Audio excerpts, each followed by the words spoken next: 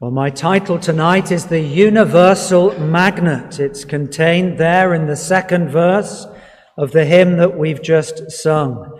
Lift my earthbound longings, fix them, Lord, above.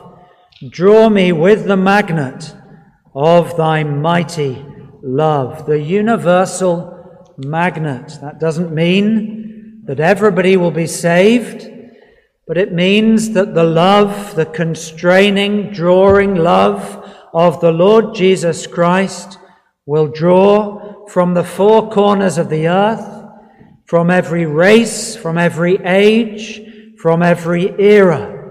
What is a magnet? It's something that when I was a child I found quite mysterious. How could it pull? How could it have that constraining power?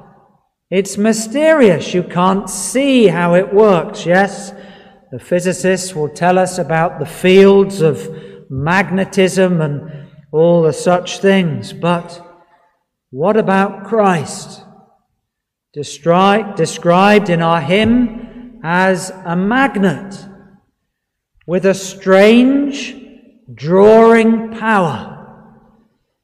Well, when the leader of a great movement, a religious movement, dies, you would expect that movement very quickly to peter out. Usually the death of the leader, whichever man or woman that is, a religious movement, and very quickly their power, their strength will ebb, and then it might even decline altogether. But not the Lord Jesus. When he died upon the cross, it rather accelerated and expanded his gracious influence across the earth. By the end of the first century, the gospel of Christ had gone into many continents, many countries.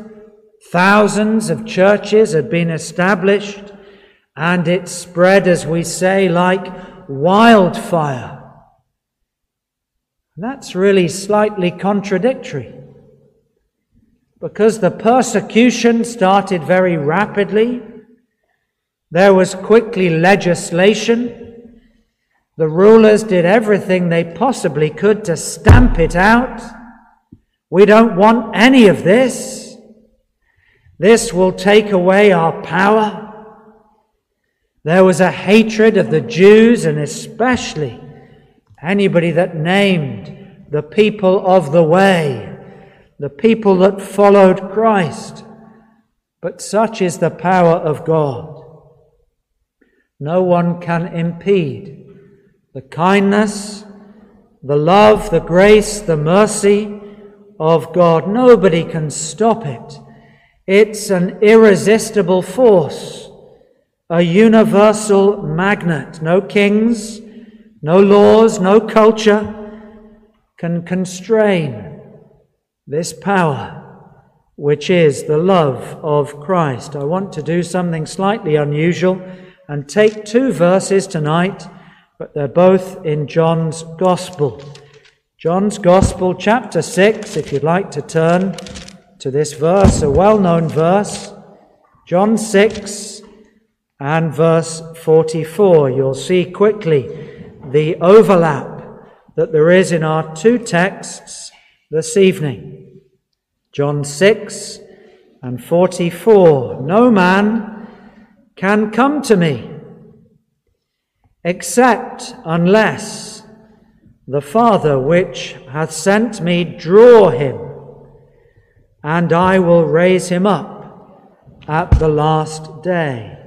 If you'd like to turn back to our second reading, John 12 and verse 32, again another well-known text.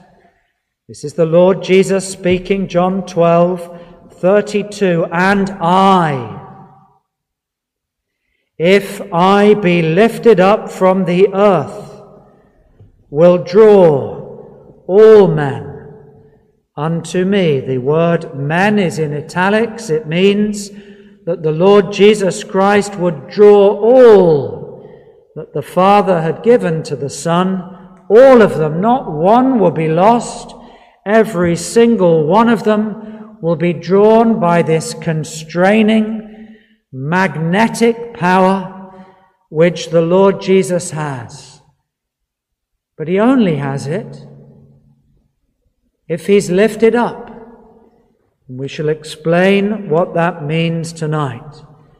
I put before you that there are 3 secrets. They're not really secrets, but for the disciples it was as though there was a secret in the way that Christ was going to die on the cross. Our first heading, the secret of the cross. In one sense, it's a secret because the disciples just carried on almost oblivious to the fact that Christ must die and he must be lifted up, telling us the method through which he would die.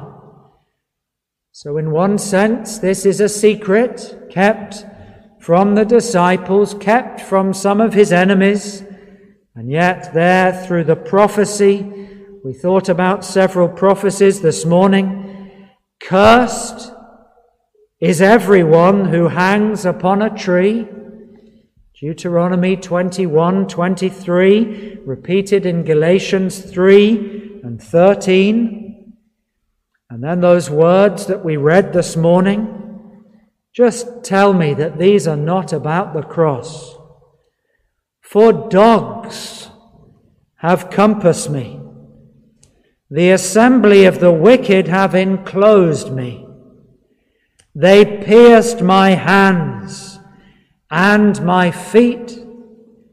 I may tell all my bones. They look and stare upon me. They part my garments among them and cast lots upon my vesture. Prophecy after prophecy just flowing out of the Old Testament. No, this is no secret. And yet, while Christ was alive, maybe to keep a restraining element to those who would take him, he kept it from their eyes. And in verse 23 of John 12, he says, "The hour is come." He knows everything about his death. He knows the time. He knows the method. Let me give you one more thing which the Lord Jesus says, which is a parallel to these 2 texts. John 3, you'll know the verse very well. John 3 and 14. John's Gospel 3 and 14. Again, the words of the Lord Jesus. "And as Moses lifted up the serpent in the wilderness, even so must the Son of Man be lifted up." The secret, it's not really a secret. And yet, they wanted it not to happen. Simon Peter didn't really understand. Is there somebody here tonight and you don't really understand the significance of the cross? You don't understand that Christ must die? You don't understand that just as the children of Israel were dying from snake bites, dying from the worst that Satan could throw against them, serpents, you know the figure of a serpent, the devil. There they were in the wilderness, and God provides a remedy, the only remedy. The brass wound around a pole, and all that they needed to do was to look and live. Look and live. Look to the cross and live. If, or rather when, we might say, I am lifted up from earth. Lifted up. That wasn't really a code. They knew what it meant. It meant to be crucified. The Romans had kept this as their proprietary means of the most cruel death that possibly was known. and yet it wasn't planned by them. The Godhead had prescribed it. As Moses lifted up the serpent in the wilderness, so the Son of Man must be lifted up. Let's just think of this term, lifted up. 5 thoughts about this word. The Lord Jesus said, "If, when I be lifted up from the earth, will draw all men unto me." What does it mean to be lifted up? Well, it means morally. Christ was, in every respect, above the earth. He needed to be lifted up so that men and women and children could examine his life and see, and have even his enemies say, "I find in this man no wrong." Morally, his life was lifted up, and it was pure, spotless. You couldn't find a blemish, not a thought. Even in the hours of his death, he thinks of his mother and keeps the 5th commandment, "Honor your mother and father." It was a perfect life. And so morally, Christ is lifted up for the whole world, for all time, to see him above you and I. Morally, he was lifted up. But he needed to be lifted up spiritually. You see, we're so earthbound. We think just on the horizontal. We need to think vertically. We need to lift up our eyes just as the children of Israel had to look and live. So spiritually, the call of the gospel is look up. Look up to heaven. Look away from earth. Look to your only hope. We have no hope. We are hopeless, helpless without Christ. That's what it says to us in the letters that Paul wrote. Without God, without hope. And so spiritually, Christ being lifted up means that our eyes, our gaze must be upward, not down. We so easily look down and we get cast down. We get despondent. We get downcast. Christ is lifted up because he wants to lift us up. And to do that, we need our eyes to be heavenward, to be looking unto the cross, looking unto our only hope. And then it's directional. There's a sense in which we need to have our eyes lifted up so that we can rise from the depths of sin. This world takes us down, down, down. Addiction. It gets worse, not better. I have a friend in London who's a heroin addict. I dread to take his calls. Again and again. I've been clean for 2 days now. It's so good. Addiction takes us down. Alcohol, lust, all the sins of the heart and the flesh take us down, and Christ is lifted up so that we can be lifted up. And praise God that every life that comes to Christ is lifted up from the gutter, lifted up from death, lifted up from sin and sorrow and sadness to the place that God intended for us. He wanted us to be higher beings, not lower beings. And so he would have us lifted up, just as he was lifted up. But there's a fourth sense. The Lord Jesus stood looking unto Jerusalem. And he knew his eyes were sent, because he knew what would happen at that cross. He knew there would be a sign, and that sign would say, "This is the King of the Jews." And he was. They wanted to take the sign down, to say, "He said." But Pilate rightly said, "No, what I have written, I have written." Because, in a sense, he was the king of his people. Not just the Jewish people, but his beloved people. He was the king. He is the king. And so he have to be lifted up. He is now upon a throne, seated at the right hand of his Father on high. And so as a king, I know it was mockingly, he was crowned with a crown of thorns and given a name. But what men and women did mockingly, Christ did in truth. And he was above the people. And one day he will be above you and me in judgment and in justice and in fairness and in equity. And on that great day of judgment, nobody will say, "But I didn't. I didn't say that. I didn't think that. I didn't do that." Because he reads every heart.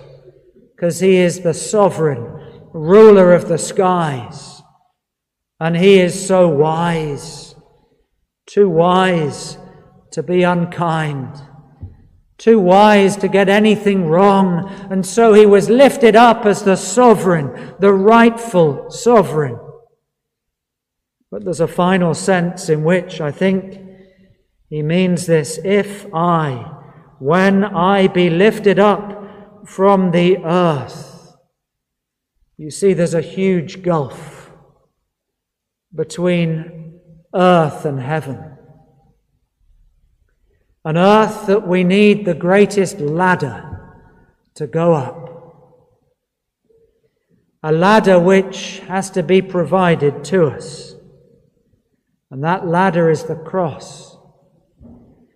That ladder is the only way that we can get upward, and it's put just so far above the earth.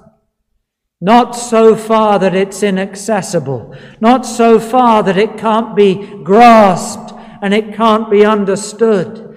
But it's there on a hill. But it's the hill difficulty for many. They won't go to the cross. They won't go and take their burden and lay it there. But Christ as mediator, he puts himself just above the earth so that he can be the go-between, earth and heaven.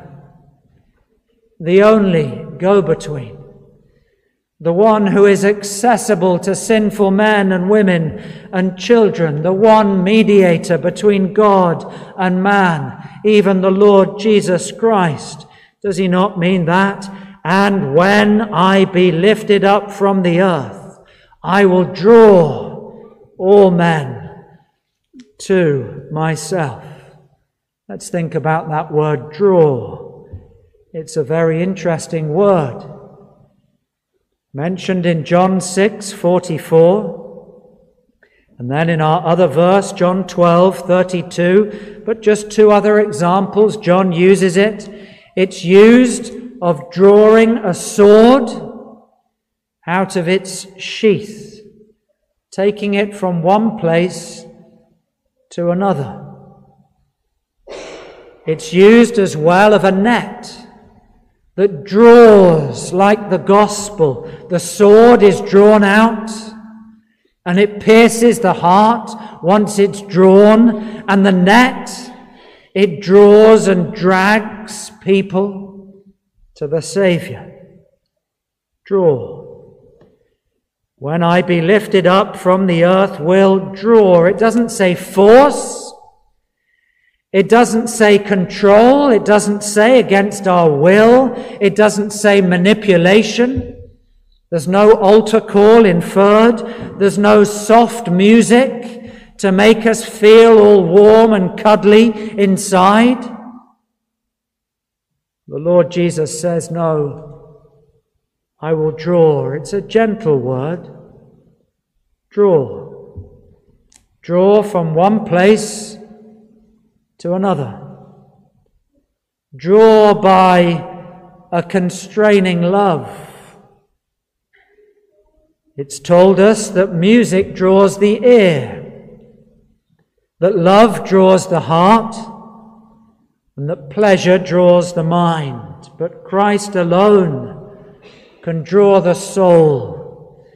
I think these words tell us something else. They tell us that we're at a great distance from God, just as the prodigal was. And we need to be drawn to the cross, to the Saviour. It tells us that I'm powerless. I've got no power of my own. I can't pull on the cord. No, I need to be drawn.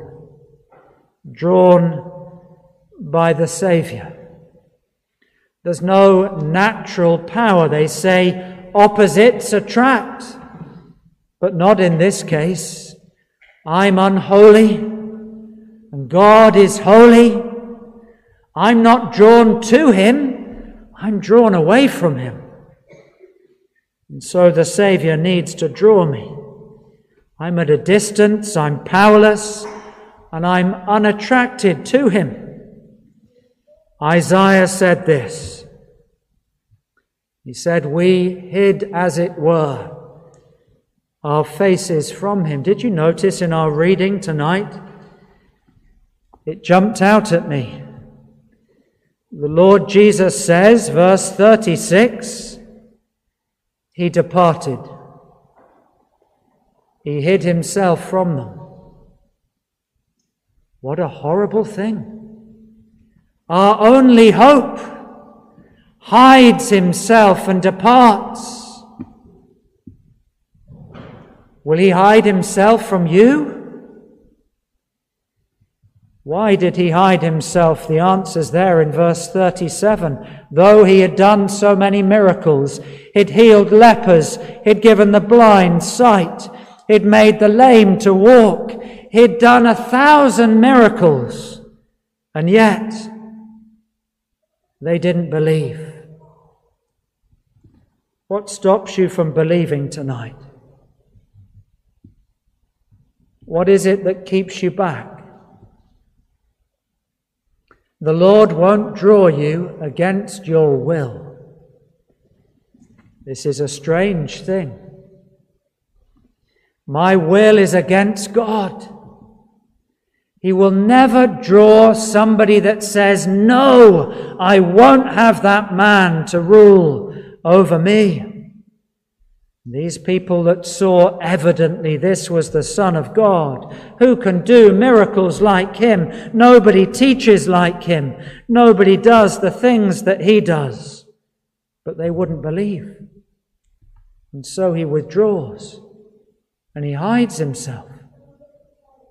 I don't know how long He might hide Himself from you if you won't believe. But He might. I hope not. He hid Himself. Let me tell you about the love of the Saviour. Let's go back to our two texts. I will draw. Oh, this is a lovely word. As a preacher, you want to try to convey the love of Christ. We can use words. But it's more than words. It's like a magnet. I can't explain it. It's a love that's been demonstrated. It says in the prophet Isaiah, I drew them with cords of a man and with bands of love. Like an elastic band, Christ is drawing us. But some of us dig our heels in. No, no. I won't have that life. I won't have heaven. I won't have the forgiveness of sin. I will make an excuse. I'll put up a barrier. No, no, no. Why would you do that? Christ has demonstrated his love for us in that while we were yet sinners, he died for his people. It's a demonstrated love. It might be a gentle love, but don't underestimate, this is a strong love. This is the strongest love there has ever been. That love draws. It draws the hardest. It draws the most rebellious. It draws those who are most resistant. Oh, it might take time. There might be those that resist Christ's words and the Holy Spirit week after week after week.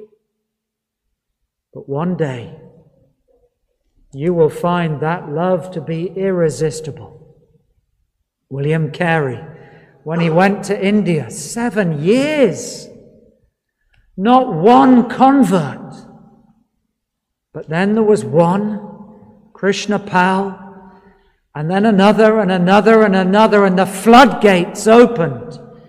Irresistible love.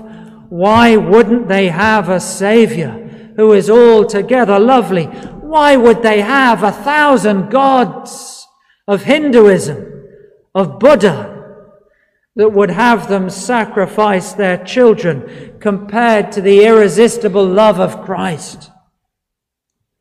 Do you know there's something about this love as well? It's a silencing love. Do you know when you sense his love for you personally? When you see the mocking and the spitting and the scourging and the bruising that the crowd inflicted upon Christ, and you think, that was me. I was involved in that. I would have joined in. And through my life, I've done worse. And when we see that he opened not his mouth before his tormentors and shearers and slaughterers, he was dumb. Would it not silence every argument against him? Would it not draw you with the cords of love? And this love, this magnetic, drawing, universal love of Christ, it's an everlasting love. That magnetic force will get stronger and stronger and stronger. And for many, you'll say, enough! I don't want my old life. I don't want to live that way anymore. Why would I not go to the arms of love, the one outstretched upon Calvary? And when you realize that he didn't love me because I was lovely, I was unattractive to him, yet he loved me. And he loves enemies. And he loves those that hate. And he loves those that won't come. But eventually, they hear his voice of tenderness and love. But I have one more point tonight, the third secret, the secret of the cross, the secret drawing power. But then there is a secret for the Lord's people. Turn back to John 6. I want to show you something which isn't really a secret, and yet they didn't understand it. It hadn't really sunk in. The secret the Lord Jesus had revealed so very clearly. Look at verse 39. John chapter 6. And this is the Father's will, which hath sent me, that of all which he hath given me, his people, his sheep, I should lose nothing, but, here's the point, should raise it up again at the last day. Raise it up again. Verse 40. And I will raise him up at the last day. Verse 44. No man can come to me except the Father which hath sent me draw him, and I will raise him up at the last day. And a fourth reference in the same chapter, verse 54. Whoso eateth my flesh and drinketh my blood, the shed blood and the broken body of the Lord Jesus Christ, which buys us salvation, and I will raise him up at the last day. These are astonishing words. There are those who haven't yet risen from the death of sin. Have you been raised up to newness of life, to eternal life? That's what's promised in verse 54, John 6.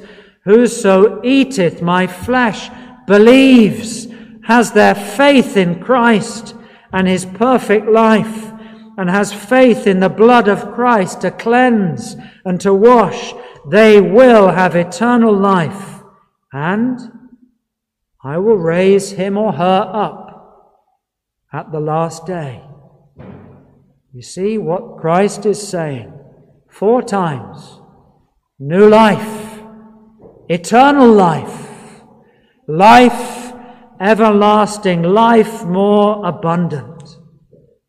What a Saviour to draw men, women and children, so resistant, and yet his irresistible magnetic power draws us, some quickly, some slowly, but certainly he will draw every one of his children to himself, and not one will be lost. But if you turn away, if you won't believe, wouldn't this verse be for us tonight? He did hide himself from him and departed. May that never be true of you, that Christ departs from you and says, "Depart from me, I never knew you." May he raise up all who put their faith and trust in him tonight to newness of life. Let's pray together. Gracious Heavenly Father, we thank thee for the wonders of salvation, that when the Lord Jesus Christ was lifted up upon the cross, he would and he has and he will draw men and women to himself. How astonishing that the death of one man should be what draws so many and us to himself. Lord, may it draw even tonight by its irresistible power. We pray in Jesus' name. Amen.